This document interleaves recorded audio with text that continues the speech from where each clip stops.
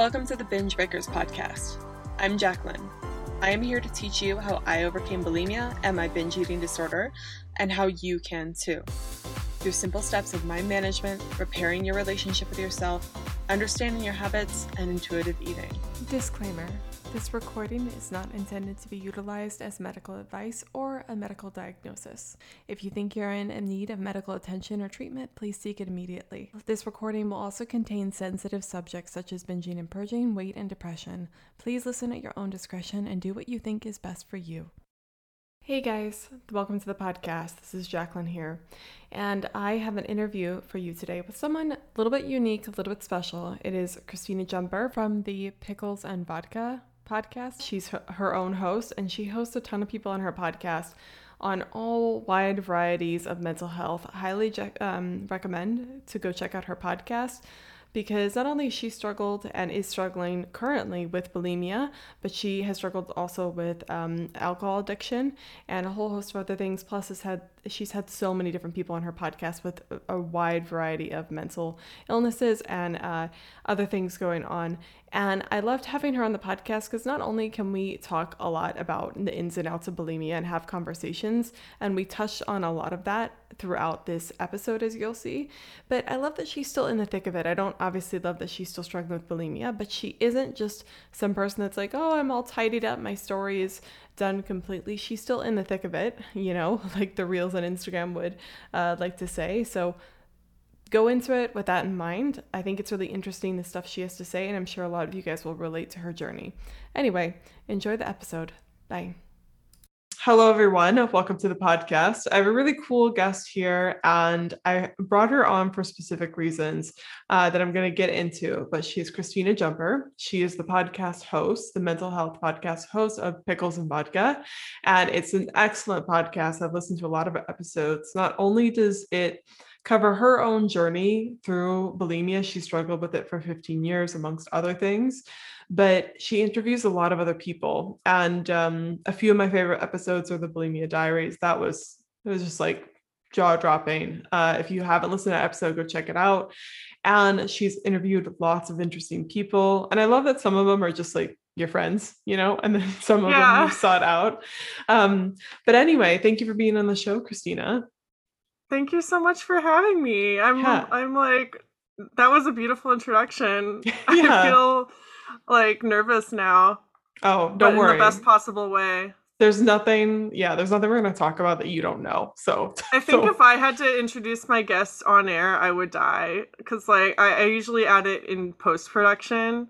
Oh, that is a responsible thing to do. Well, there's just so much pressure. But like, here you are, you've already made me feel so like welcome and appreciated. And I'm just like, wow, I'm happy to be here. Thank you. I always feel like I don't do good at introductions, but you know why I do that? It's because I'm lazy. So I know I won't do it past the recording. So good for you for putting in extra effort. I feel like we're just two lazy, awkward people right now, like doing a podcast together. So this should be interesting. Self-proclaimed lazy and awkward, by the way, not objectively lazy. Yeah. Just putting that out there. Tell us I always like to ask people, and it's the biggest question, always puts a lot of pressure on the guest. So tell us a bit about your story. Like, first of all, where are you from? I know you have several places.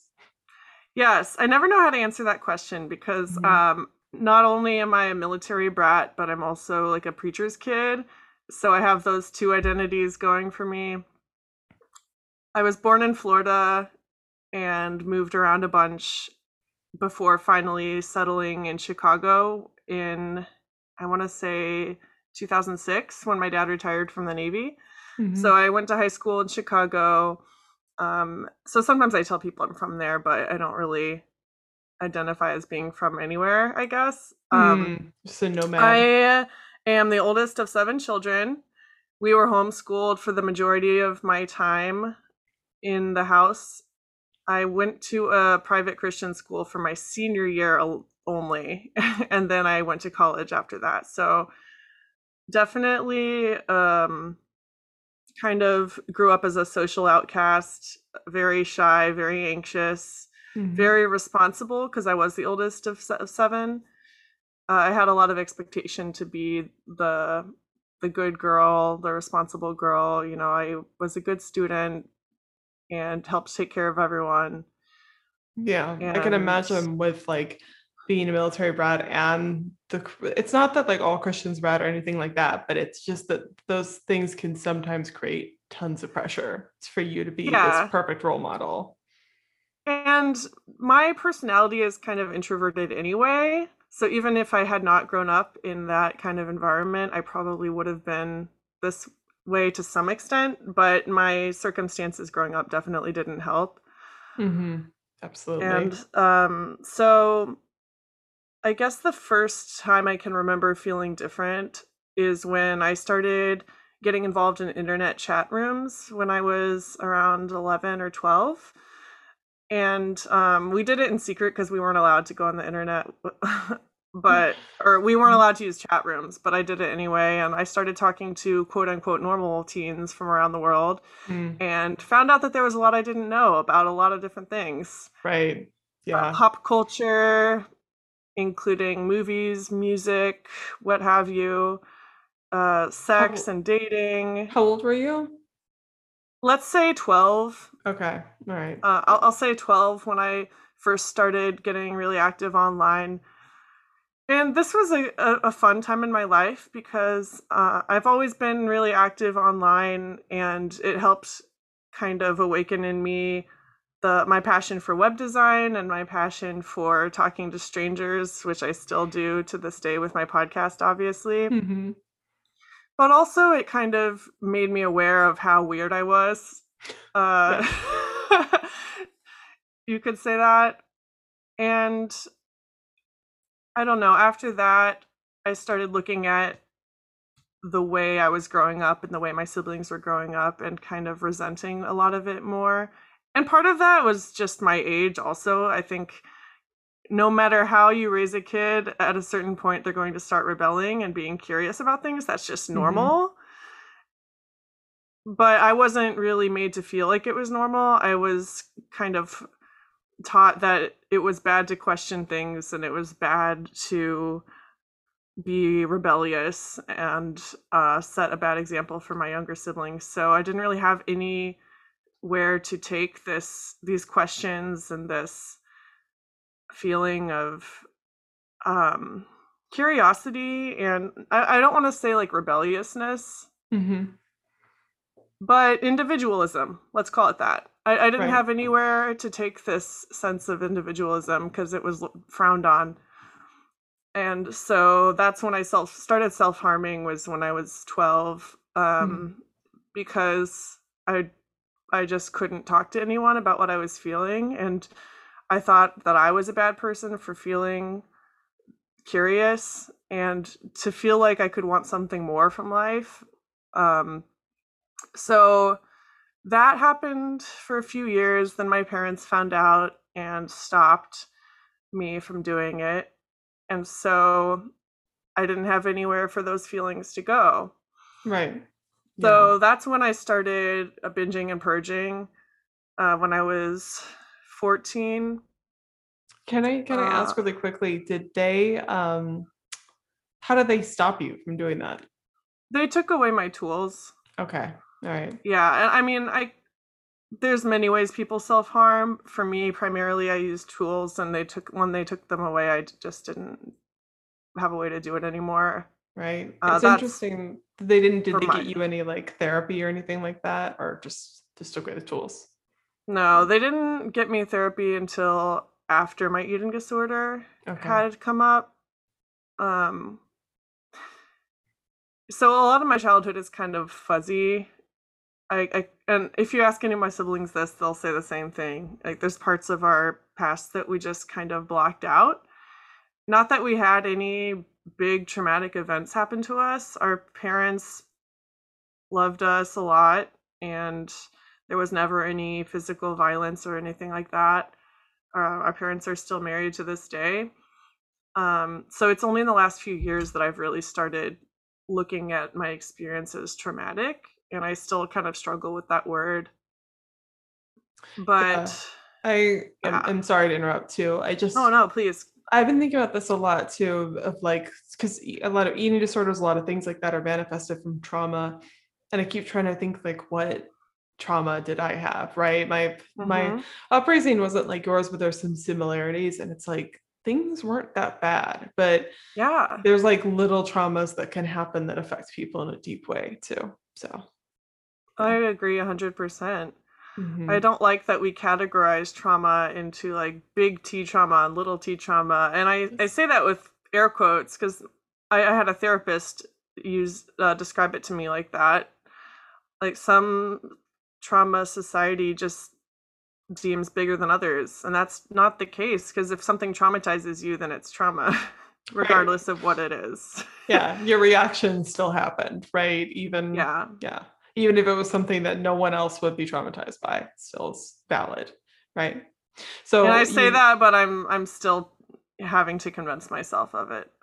Right. Well, it just seems you know it logically, but then your mind is telling you a different thing. Like you shouldn't be dealing with this. This shouldn't be a big deal. Whatever, move on. Right. Yeah. Yeah, I think a lot of people who struggle with bulimia are very logical people, and bulimia is such an illogical thing that we really, at least for me, I struggle so much with the fact that I'm bulimic every day. I wake up and I have these urges, and I'm just like, don't I know better by now? Like, why is this still something I'm dealing with? I'm jumping ahead a little bit, but no, you're fine. What's the point of podcast, I guess, right? spoiler alert, I'm not recovered 100% from bulimia. It's something I've been struggling with for a while, and I'm in recovery now. I say that with a question mark. Yeah. You are like, yeah, I'm in recovery. I feel hesitant to own that term, but I think that's because my idea of recovery is still very black and white of what recovery has to look like. But we can talk about that later. I'm jumping all over the place. Yeah, well, let's talk about your story a second, but let's just talk about your story. I wanted to ask you like a million questions there, but I won't. So you were struggling with an eating disorder after a self-trauma or the self-harm because you didn't really have those tools. And then it kind of just progressed from there. Yeah, so I binged and purged in secret for a few months and then became suicidal. And this was all in my, no, not a few months. It was like see, the timeline is kind of messy to me because I know I started binging and purging when I was 14, 15.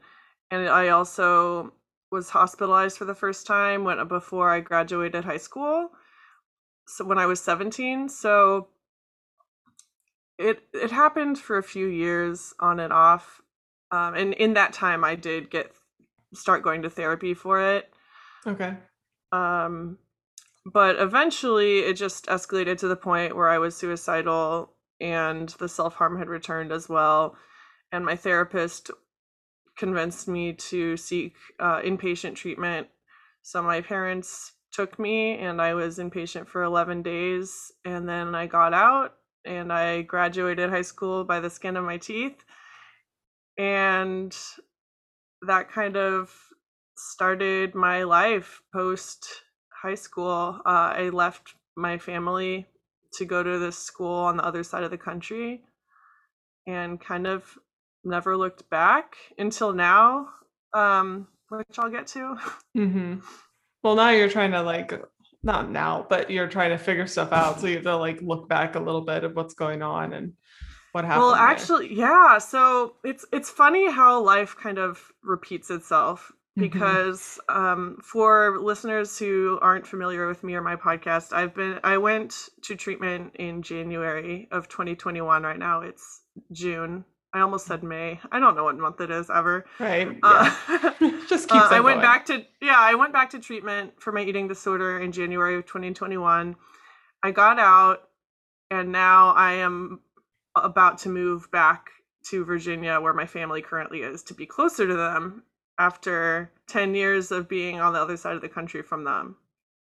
So it's really crazy to me how I feel like I'm going back to my teenage years in so many ways. I'm changing careers. I'm thinking about going back to school. All this crazy stuff is happening. That's a really exciting time. I'm almost 30. It's just like, When does life ever start making sense? Spoiler, it doesn't. Yeah. Well, I think people have, like, of course, you have these black and white standards of, once you're out of college, like you get a degree and then you automatically get a job and you automatically like that job. And it's just linear from there. And it's like, no, Yeah. once I got out of college, I got a degree in something that wasn't even related to my degree, and then like had 4 different jobs and was like spinning Mhm. around, then unemployed. Then it's just like, it happens. And but it's exciting that you're switching jobs. What are your career switching to? I don't know yet, but I Okay. do know that I want it to be somewhat focused on mental health because that's what Mhm. I'm passionate about. And that's what I have a lot of life experience with, specifically addiction recovery. I'm Mhm. 2 years sober from alcohol as of last month. And so that's one thing I really want to help people do is get sober and stay sober, whatever sober means to you. Mhm. Yeah. Um, but I do have a degree in web development also, so I don't know. My last job was in marketing and I hated that.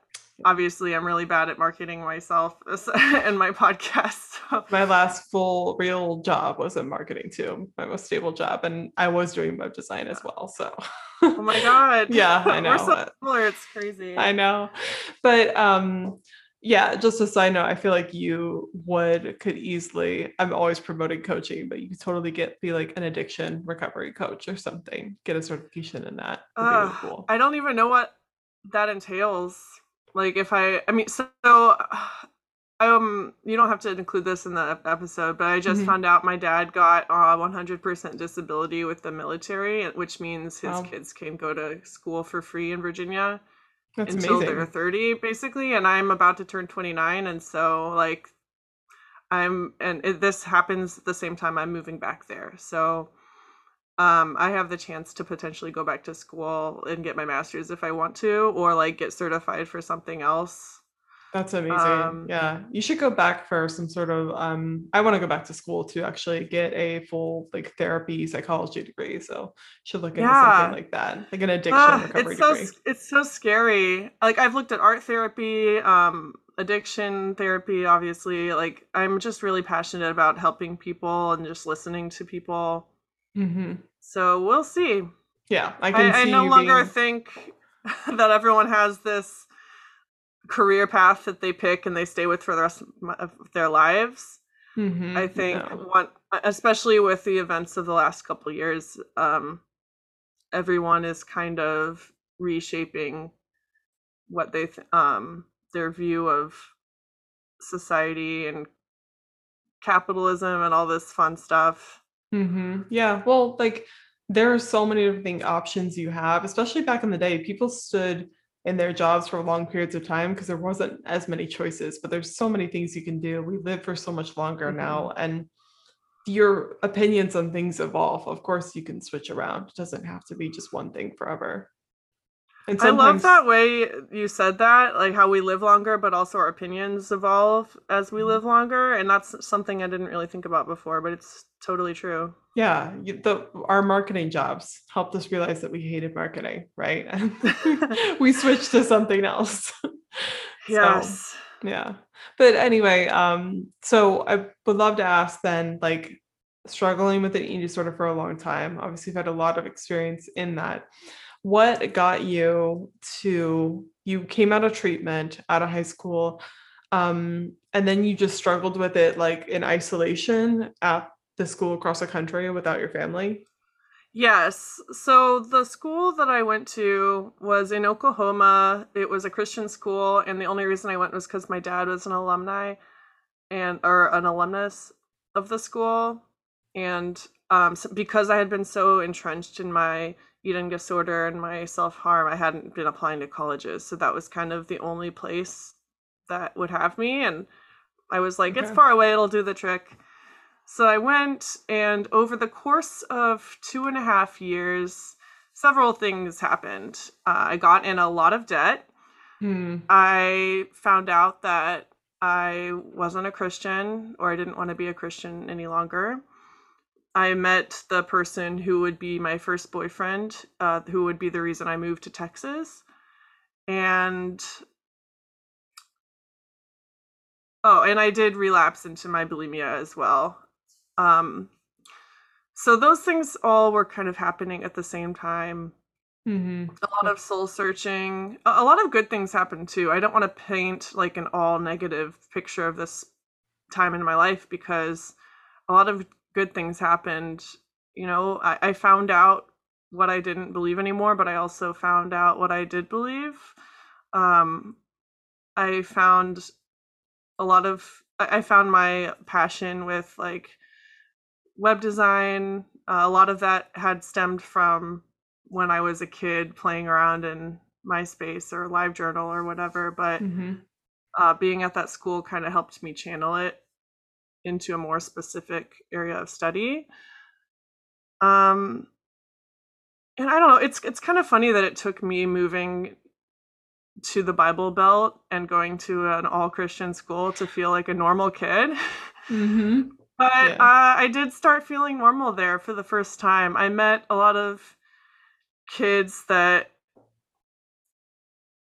you know, drank and had adventures and stuff we weren't supposed to do at that school. But, you know, kids are going to be kids. So I had a lot of fun adventures with them. And in retrospect, I think by beginning to experiment with drugs and alcohol, that kind of started transferring the self-hatred I felt and the coping that I strove for into something else, away from my eating disorder. I know this now, having analyzed it over 12 million hours of therapy. Points. Yeah, of like, well, at the time I thought all of this and I still intentionally did it. That would be pretty funny. Yeah, although I have intentionally done things that I know I shouldn't. Yeah, that's the case for most humans too. You're not the only one. Yeah. Mm-hmm. So with like going into all of that, like, and you had all these life events happening, trying to think, you know, like, when did you reach out for help again? Like, when did that happen? So I went, after I got out of that Christian school, I moved to Texas with that boyfriend and ended up in Austin, which is to this day one of my favorite cities. I broke up with the boy, but I ended up staying there for years just because I loved it so much. I had a friend group there. I was working, and my eating disorder kind of was in remission. And I tell people that that was the happiest time in my life, that I wasn't struggling with my eating disorder. But of course, now that I look at it through the current lens of my addiction, I realize I was slowly building a tolerance to alcohol, or I was like building a dependence on alcohol when I was there, because it's a party town and I was friends with a lot of college students and everyone drank and it was just kind of normalized. So can I ask, I'm sorry, how did you know that you were building a dependence on alcohol? Like, what are signs to look out for? I was just, it would take more and more to feel the same way. Okay. Like one night I would just, I brought like a bottle of wine downstairs, like not like the regular size bottle, but like the premier value, like the value size bottles of wine that you find in like the grocery store. And I was just like drinking it over the course of an evening while talking to my friend who was a PhD student. So she was sitting at the kitchen table working on school and I was sitting there drinking, and the end of the night came and my bottle was empty and I was still talking to her and she was like, wow, you really drank that whole thing, right? And I was like, oh shit, this is not normal. Like, and I would start drinking to black out intentionally. And that was kind of a way that I self-harmed back then without realizing it. Right. It's not so obvious, but it's not good for you, you know? Yeah. And doing it too. Well, why were you drinking to black out, do you think? So I am kind of going back to being the oldest of 7 kids, growing up being the responsible child. I've always been like a go-getter. I had very high expectations placed on me as a kid. And so as an adult, I've continued to place those expectations on myself to always spend every minute being productive, to never be able to just relax for the sake of relaxing. Even to this day, like meditation is the hardest thing in the world for me. Mindfulness is a challenge. So when I was drinking, that was the only time I allowed myself to relax and just slow down and have fun with my friends. And to this day, it's kind of the same thing. A lot of bulimics talk about using their illness as a way to slow down time. And that certainly is true for me. And with alcohol, it was kind of the same thing. I would slow down time and ignore my problems and just pass out. Yeah, it is it's just a way for you to take a break. It's the only excusable way that you find, or the way that will force you to do it in a way, which is interesting. I find that a lot of people I talk to are also like highly productive, like always going to be doing something people. And it's like, why do you always have to be doing something, but they find bulimia or like alcohol's only few things that make them stop. So that's really interesting. So struggling with alcohol, and then you eventually got sober, which congratulations. That's amazing. Thank you. It took a lot to get sober. Oh, sorry, what were you going to ask? I was just going to ask, like, how did that happen? So when I was in Texas, I met another guy that I then moved to DC for. And when I was in DC, I realized I should not have moved there so quickly for him. There were a lot of other reasons the relationship was like failing, but alcohol was definitely one of them. I think I used it to distract myself from the fact that we just weren't a good match, and that I hadn't listened to my gut when we got together, and I was paying for it. That's one thing about me, is that over the years, I've had these really strong gut feelings about things that I consistently ignore. And I've paid dearly for it. And I know that's also problematic, because then it pushed all the blame on me. Right. When there's many factors and it's not all my fault, but no, that's kind of how I spin it. So I ignored my gut feelings. I moved across the country with this guy, and when we didn't work out, I asked myself, like, when's the last time I moved somewhere for me that I just wanted to move? Because, out of high school, I'd moved to Oklahoma to the school that my dad wanted me to go to. And then after that, I moved to Texas for a dude. Then I moved to DC for another dude. I was like, I've never moved anywhere just for me. Where do I want to go? And so I had never been to the West Coast. I know that friends of mine had recommended Seattle as a place that they thought I would like, because it's depressing and moody, and I guess I'm depressing and moody. No, I don't know why I picked it. I just did. And so I drove across the country with my cat in a minivan that I rented and got here, and then soon started spiraling into a very dark place. It took, I moved here New Year's Eve 2018. So by the end of May 2019, almost 6 months, I was suicidal again. I was heavily dependent on alcohol. I was just drinking 24/7 just to feel normal, not even to feel drunk at that point. I was just drinking to feel normal. So luckily I was in therapy the whole time, and my therapist was this amazing man who convinced me to get treatment. So I did, got back on meds, got sober, and kind of restarted my life here. It was very strange, because when I moved here, obviously I was looking at everything through the cloud of alcohol. So once I got sober, it was kind of like experiencing this place with a set of fresh eyes. Yeah, it's like you moved to a new city again, right? It was. That's exactly what it was.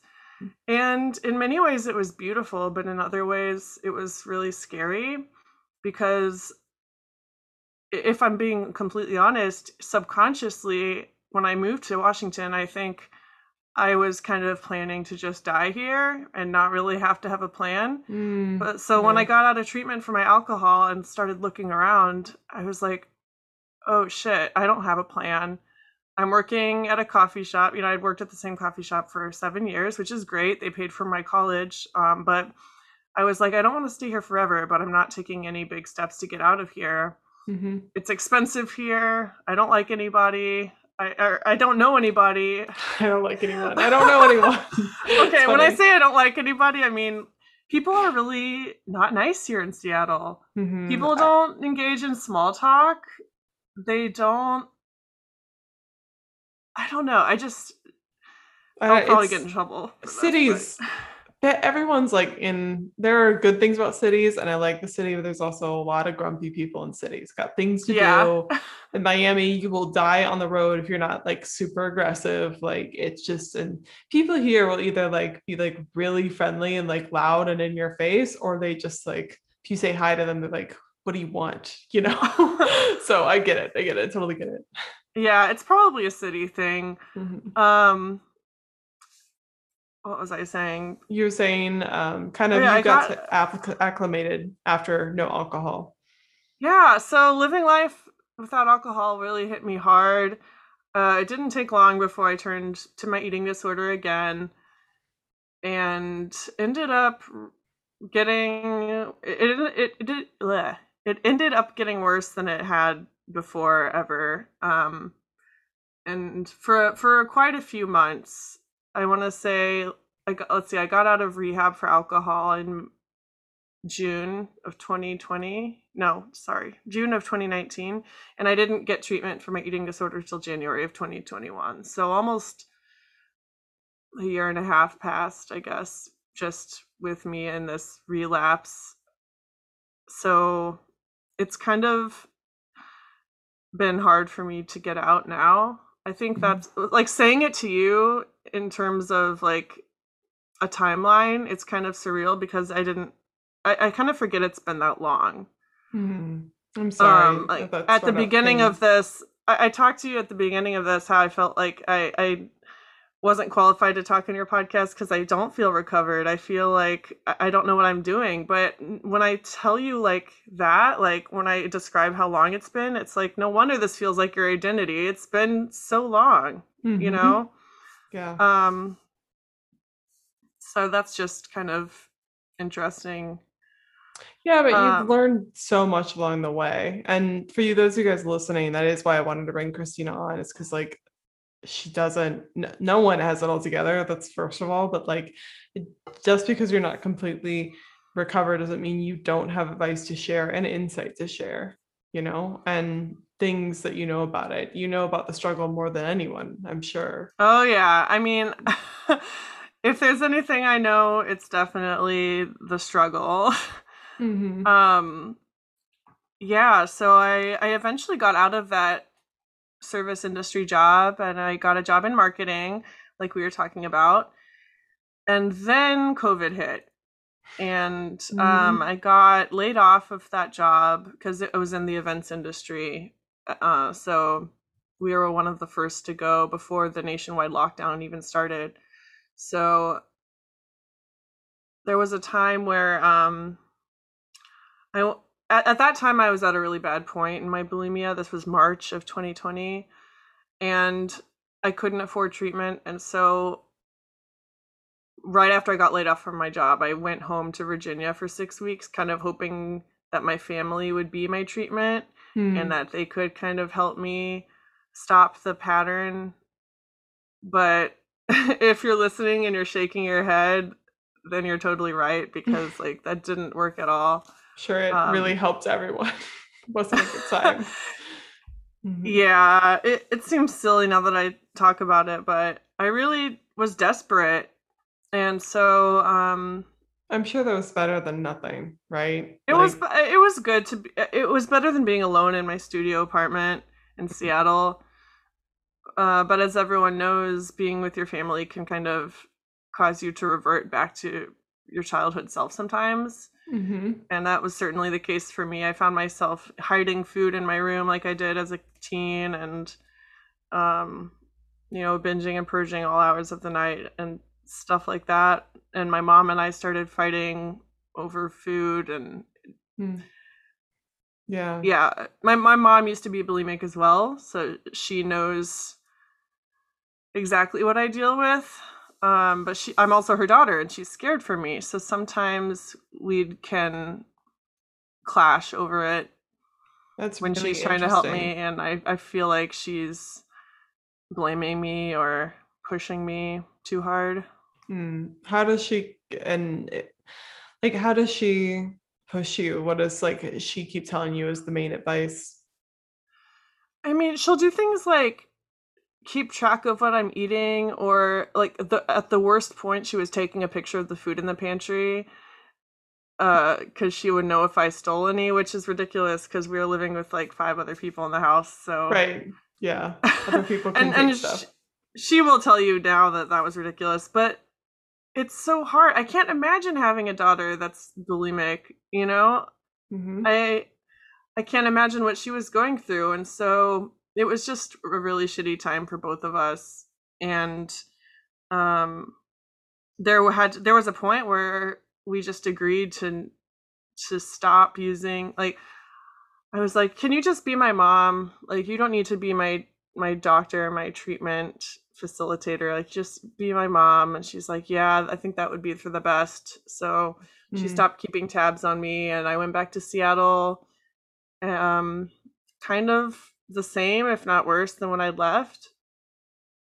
And from there, it just continued until this past spring when I went to treatment again. Mm-hmm.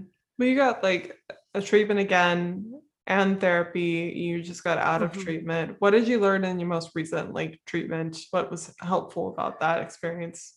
I think asking for help was the most monumental thing that I did. I've been really bad at asking for help in the past. I don't feel like I deserve it. We talked a little bit about trauma at the beginning of this, and how because we haven't experienced any quote unquote big T trauma, we feel like we don't deserve help. And that's definitely how I felt in treatment. I kept comparing myself to people there and feeling like I didn't belong. But I'm jumping ahead of myself. So when I first decided to go to treatment, I couldn't afford it, but I knew that bulimia was killing me and that I had to go. And so I started a GoFundMe on my Facebook page to ask for $5,000 to cover my deductible. And I met the goal within 24 hours. Wow.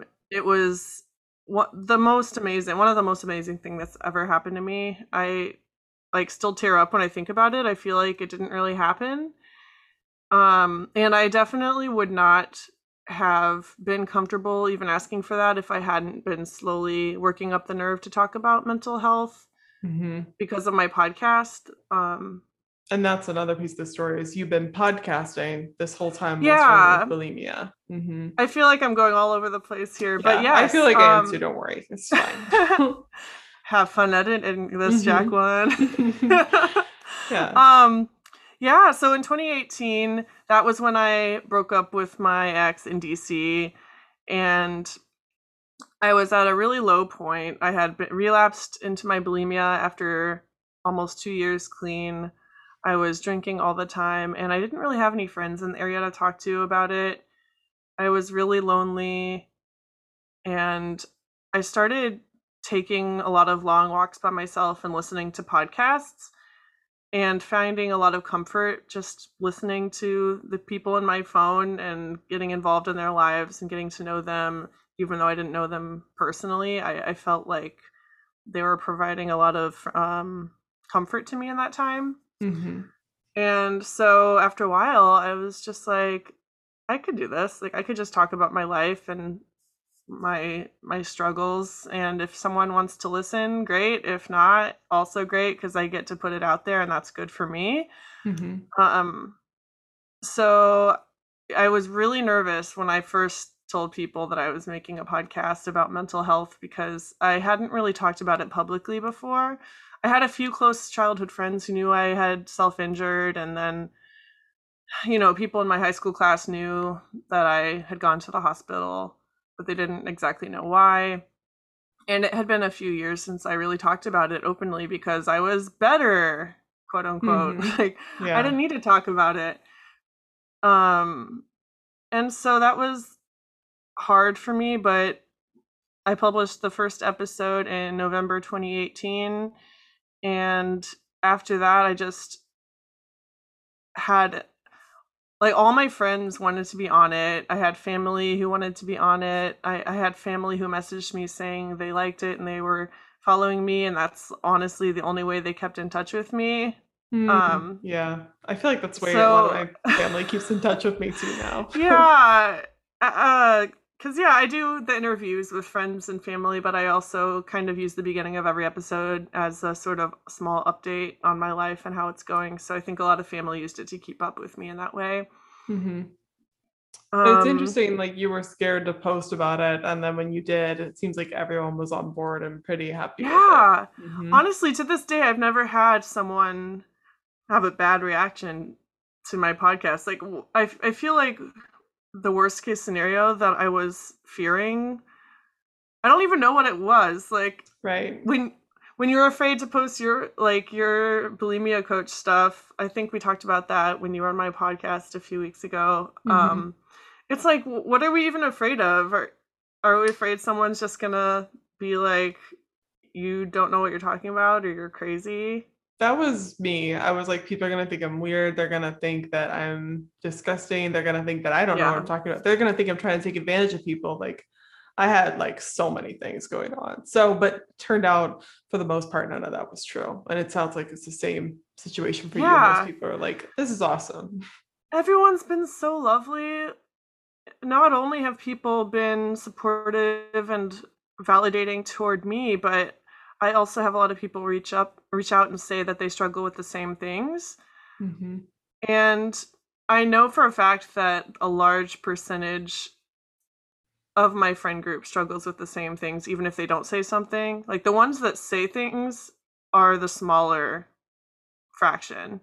Right. If that makes sense. Mm-hmm. For every person that reaches out and says, I also struggle with this, there's 3 more people that don't reach out about it. Mm-hmm. They're that meme that you see on the internet where it's when you're on social media but you don't post, and it's you've seen it where they're in there's tile ceilings, and then one tile ceiling is removed and this person's watching through the tile ceiling. It's they're those people. They're watching. It's so true. And I love that more podcasts and people are talking about this now, but I still think there's a lot of work to do. And I know there's a lot of work to do because I still feel like censoring myself when I'm on my podcast or when I'm on your podcast. I still feel awkward. I still feel like I have to be perfect or know what I'm supposed to say beforehand, or I have to say something helpful, because if I'm not helping people, what's the point of all this? And it's just you can relate being nervous before recording this. No, I'm never nervous. I don't know what you're talking about. It's weird, Christina. Oh, sorry, I wasn't supposed to say that. Yeah, absolutely. It's strange. We're always super nervous beforehand, think everyone's going to judge us, and really it's just our brains trying to protect us and trying to make us not do something stupid, but it's ridiculous. But there's been countless studies that have shown that people react most strongly to authenticity. Mm-hmm. But we still try to hide the authentic sides of ourselves and pretend like we're more polished than we are. And it just... Yeah, and it really just makes us more boring, quite honestly. Yeah, right? Honestly, I'm glad you said it. Because it's oh, they have a perfect life. They do everything right. Cool. Next story. I want some weirdness, right? Yeah. Mm-hmm. So I have a confession. I really like to listen to, or I really like to read addiction memoirs or eating disorder memoirs.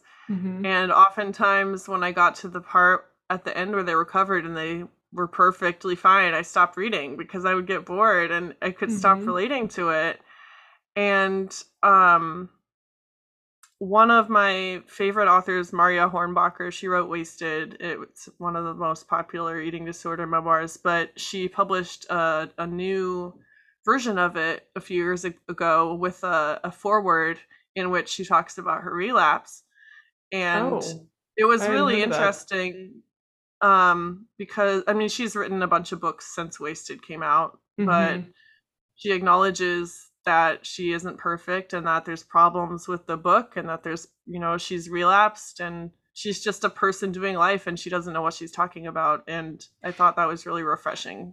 Yeah, I remember seeing her in an interview recently on like Something Bites Back or some sort Recovery of Bites. Yes, yeah. Yes, I heard it. It was great. Recovery Bites podcast with Maria Hornbacher, and she was like, I wasn't intending for this to be used like to help people. I just wrote it, right? It was just a memoir. And it's like, yeah, it wasn't intended to be helping people. It was just her experience. I feel like I need that disclaimer on everything I put out there. Like I just want to get my experiences out there. And I think that's so healing. But I don't know, sometimes I put a lot of pressure on myself to help people too, while I'm also struggling, and that's just too much pressure for any one person, you know? Yeah. And I was talking with one of my coaches, and I was talking about how, like, what if I can't help someone? And they're like, I was putting a lot of pressure on people to recover, right? And if they didn't recover, it's a reflection on me. But it's like, you don't know the timeline. You don't know when they're going to recover, but you can just show up and be there and help them, right? Like, who's to say what you know is going to help someone? And I think what you're doing on your podcast, showing up here, talking about it, that helps someone, even if it's just purely hearing that they're not the only ones. It's so scary, but really, going back, you were asking what the most helpful thing I learned through all this is, and we were talking we were talking about asking for help, which is extremely hard. But, you know, once you ask for help and you receive it, knowing what to do with that help, like in the last few weeks, I make a lot of audio journals and then listen back to them, and one of the common themes is, why am I not better? Like, I asked for help, I got help, now what? Like, I'm still struggling. Why am I still struggling? And I think the thing I'm struggling with right now is, will I have this for the rest of my life? And if I do, how, you know, what am I supposed to do with that knowledge? Am I supposed to just fight it my whole life? Or am I supposed to just lie back and be like, oh, I guess this is as good as it's going to get? I don't know. And a lot of professionals have varying opinions on it. I actually wrote an essay on my website about getting sober from alcohol and being sober for 2 years and how much it can suck.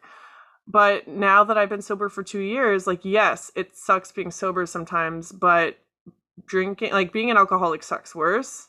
Right. And now that I am 2 years sober, looking back, like, yes, it sucked, but now I know that I can do that. And I never thought I could have a life without alcohol. And so moving forward into my bulimia journey, it feels right now that I can't recover from bulimia, but I did recover from alcoholism, or at least, you know, I proved to myself I can stay sober from alcohol for 2 years. And so if I can do that, like, who knows what else I can do? And that's kind of where I'm at with my bulimia. I have kind of a pessimistic view toward it sometimes, but I know that I am capable of recovering, and whatever that means, I don't know. Once you get into language like that, it's hard. Yeah, like I have been there too, where it's kind of like, why am I not better? Why am I still in this? Sometimes I find it helpful to build evidence for why you can do it, instead of like maybe asking like why. You kind of maybe know, like, deep down some of the reasons you're still there or still struggling, and it just kind of brings up all the negative things. Sometimes it's helpful to look at evidence for why you can do something, like the fact that you recovered from alcohol. Like, that is a hard thing to do. It's a hard thing to be sober when you're used to using alcohol just to feel freaking normal, right? Yeah. And I'm not perfect. I don't even like the word sober because I still use other substances like cannabis. I don't know. I think language can kind of be very black and white sometimes. Sure. Like sometimes I feel like a fraud even saying I'm in recovery because, I still binge and purge sometimes. I still overexercise even on the days I don't purge. One of the reasons I have shin splints right now and I'm trapped in my apartment for 2 days because I like overexercised in shoes that didn't fit me and got shin splints. And it's so embarrassing to tell that to people because to me it's just glaring proof that I'm not recovered. Yeah, you're not recovered, but yeah.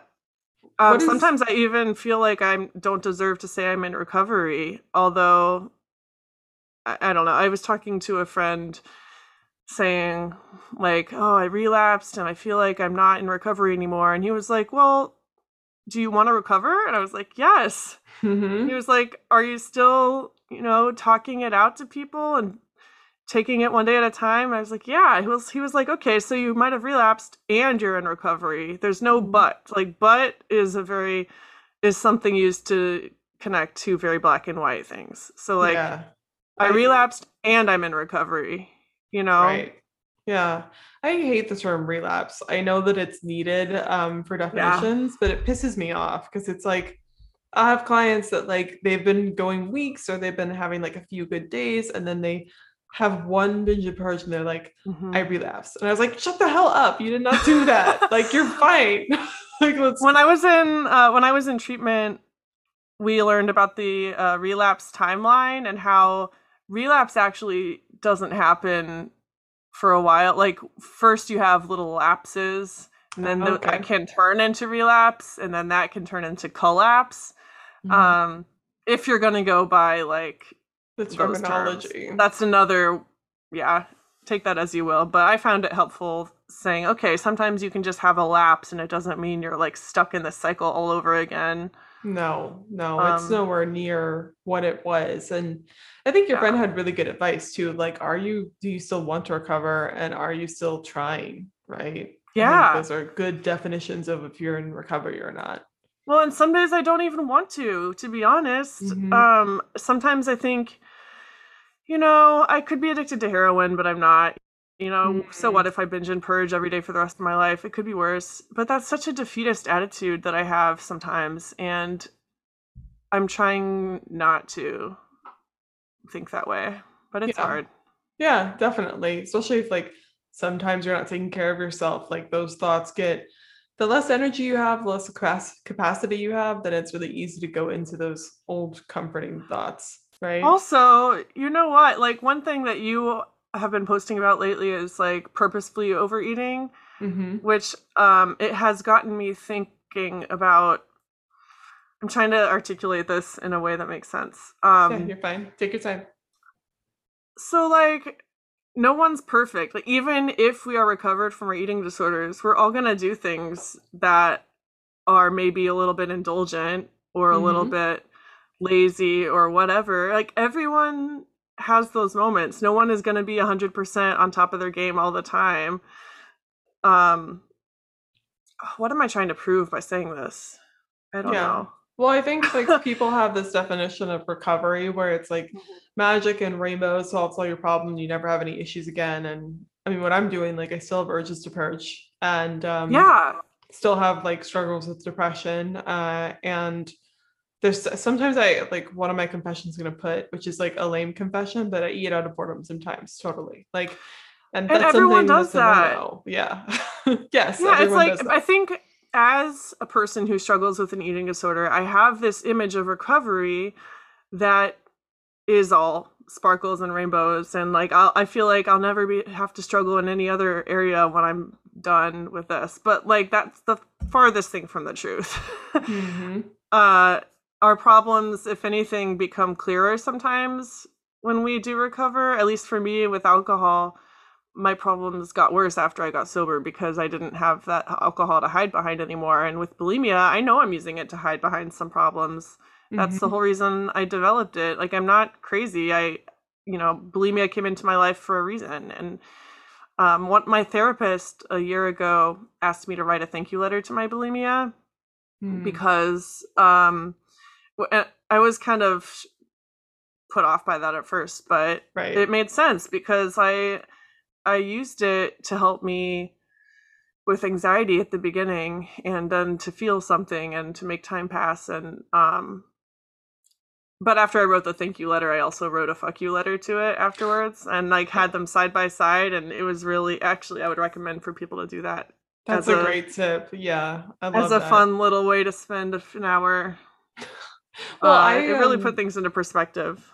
I think if sometimes, like, I love saying the words like breaking up with bulimia, because it is like you're breaking up with an actual person, a toxic relationship of some sorts.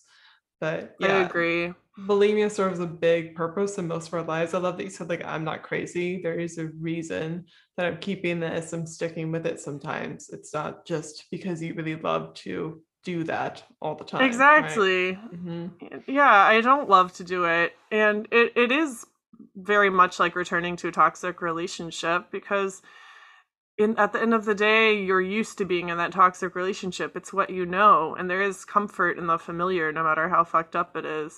Mm-hmm. It also takes a lot of work to form a new familiar, to make something your new, if you're going from an abusive relationship to a healthy relationship, it takes a lot of work to become comfortable in the healthy relationship, because you're not used to that. Mm-hmm. And it's the same with bulimia. Like, normal life can seem scary to me sometimes. Sometimes it seems like it's not worth it. Like, are you telling me I have to eat like 6 times a day and like all this stuff?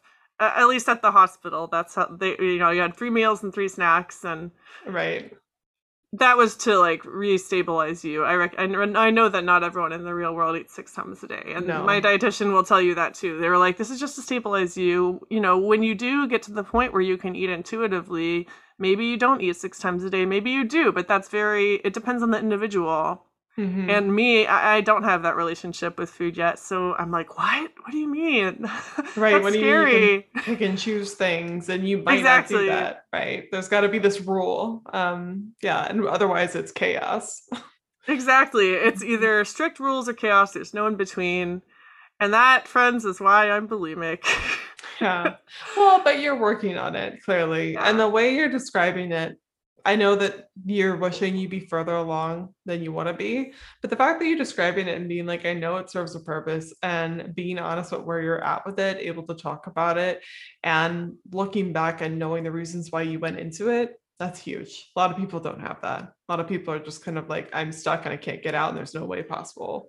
Right? With that said, I think it can be dangerous to rely on knowledge. Like, I do have all the knowledge in the world, and at the end of the day, it doesn't help me recover. I mean, it helps me recover, but it's not going to be the reason I recover. I have to do it for myself, by myself, and I don't always want to hear that, because I like being rescued by people. I like, going to treatment was good for me, because at that time I just wanted to be taken care of, and I wanted to be validated in my illness, and that certainly did accomplish that. But then they also told me there that, eventually you're going to have to get out, and you're eventually going to have to, like, we will take care of you while you're here, but when you get out, you're going to have to choose whether you want to continue. And that's scary for me to hear, because I don't always trust myself to do the right thing, even though I have all the knowledge in the world. That's not how humans work. We do things that don't make sense. Yeah, that's true. Although, like, when you break it down, you say we do things that don't make sense, but again, there's like reasons why you're doing those things. Yeah. It's just which one you want to choose, right? Like, which path you want to take today. And it's interesting that I said you have to choose to like stick with it or not. And choice is such a like heated word. People get sometimes really like offended by it, but there does sometimes, I like that you said, like, it's going to come down to me making it happen. Like, having knowledge is one thing, and then taking action on it is another. Yeah, it's one of my favorite quotes is, mental illness isn't your fault, but it's your responsibility. Because you're right. Like, it is, My brother the other day asked me, do you believe that bulimia is something that you choose or is it something that you're born with? And I said, well, I can't answer that question because it's both, right? Like Mhm. everyone's so different. And it's like saying someone's an alcoholic because they picked up a drink. It's not that simple. Like, yes, they No. might have picked up the drink in the first place, but all sorts of things can contribute to whether or not you become an alcoholic, quote unquote. And so with bulimia, it's the same thing. Like, I do have it in the genes. My mom struggled with it. Her mom had body image issues. All my sisters have body image stuff. It's definitely genetic, but I know there's also choices that I've made that have contributed to that. So Mhm. I It's a don't really know collective where I'm thing. going, but No, yeah. you're fine. Yeah, it's like it's not so black and white, and I think you can have it, but then you can make choices with it. And Mhm. that being said, I know that there are different things with treatment. So sometimes people need a lot like extra help, therapy, intensive treatment, like nutrition, stabilization. It's not, Yeah. if you don't have those things, sometimes it's really hard to make a clear choice, right? Because you're And not, people don't always have access to those kind of no. things. I love the episode you just put out about finding, getting help for bulimia on a budget because Hmm.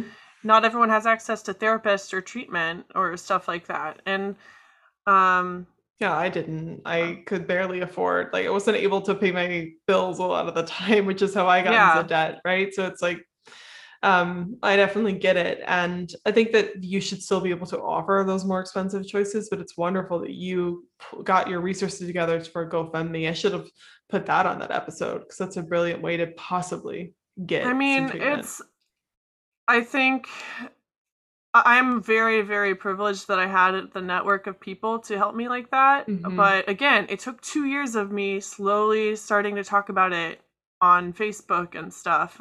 Like, I didn't just wake up and be like, oh, I am bulimic and I need help. Give me your money. And everyone, like, it took years to get to that point. Hmm. And so I'm very, very fortunate to have that. But if I hadn't started talking about it 2 years ago, I don't know if I would have been in the place where I'd been able to. So, Right. That's true too. um, That's a good point. I guess take it with a grain of salt because you can't always depend on the world to give you what you need. Like, I'm very lucky that I found that. But with that said, even with all the thousands of dollars I got, I'm still thousands of dollars in debt I'm still paying off my treatment bills with my own money because it ended up being way more than I thought.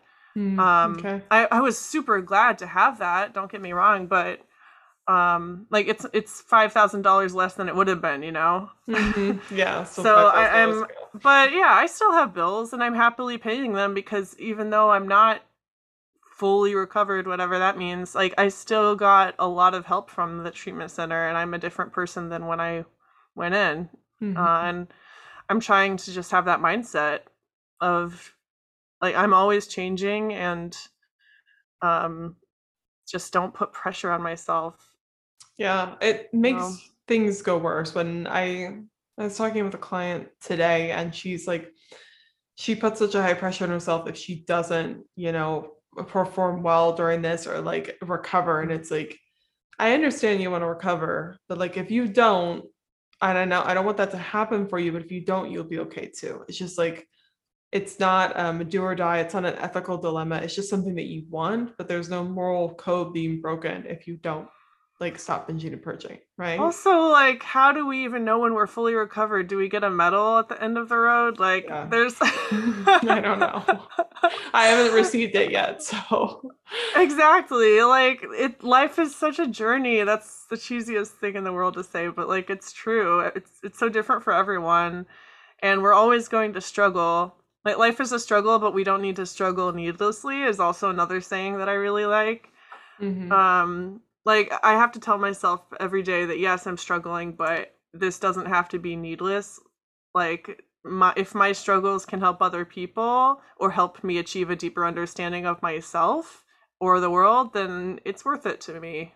Mhm. I heard someone say one time, like your struggles are there to help you understand something. Like that you'll Mm. learn something from it, even though it's really painful in the moment. Yeah. To the bare minimum, it's going to teach you something, even if it's like we don't want to do this again. So, Yeah. mhm.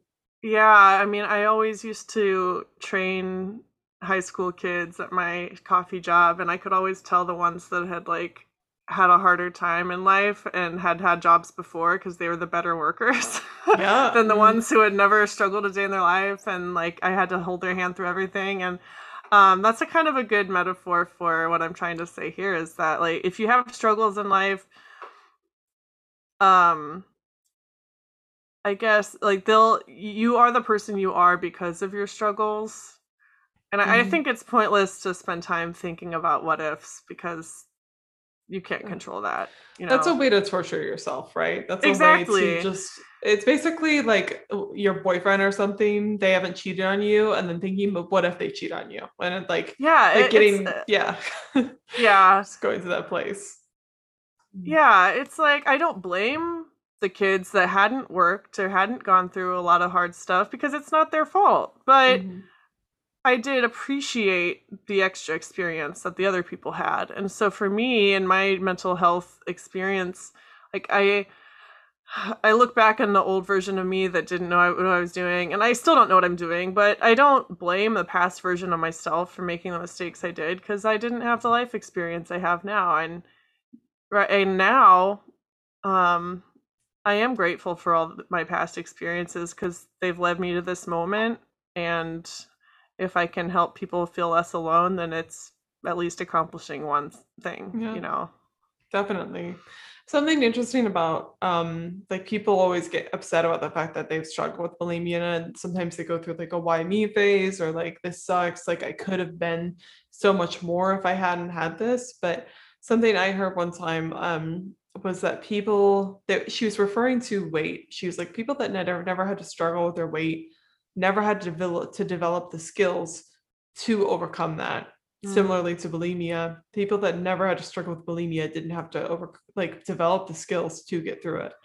So yeah, it's a hindrance in some ways, but it makes you a lot stronger. Like I have some skills that no one else, like no one that never had to struggle with bulimia have, right? And you do. And now you can use those skills for your business, for your coaching stuff, and for your personal life too. Like you can use those skills and apply them to a lot of different areas. It translates. Yeah. Definitely. Yeah. So kind of a hindrance, but it gives just like the kids in the coffee shop. I was one of those kids also that had like a pretty easy life. And I worked at a coffee shop outside of high school. It was my first like real job.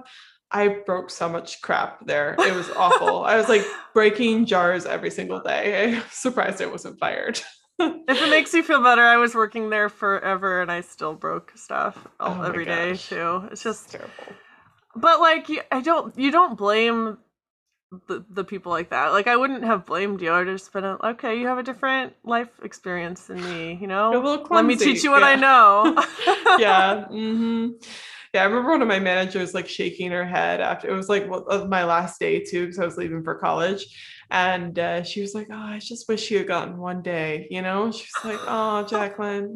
It's like, it was pity. It really was. And I was like, no. Can't wait to leave this job. But anyway, so I know we've been talking for a while. I'd love to ask you kind of, you have a lot going on, obviously, but what are your plans moving forward? I know you're moving back home for a little while, starting new things up. Anything else going on?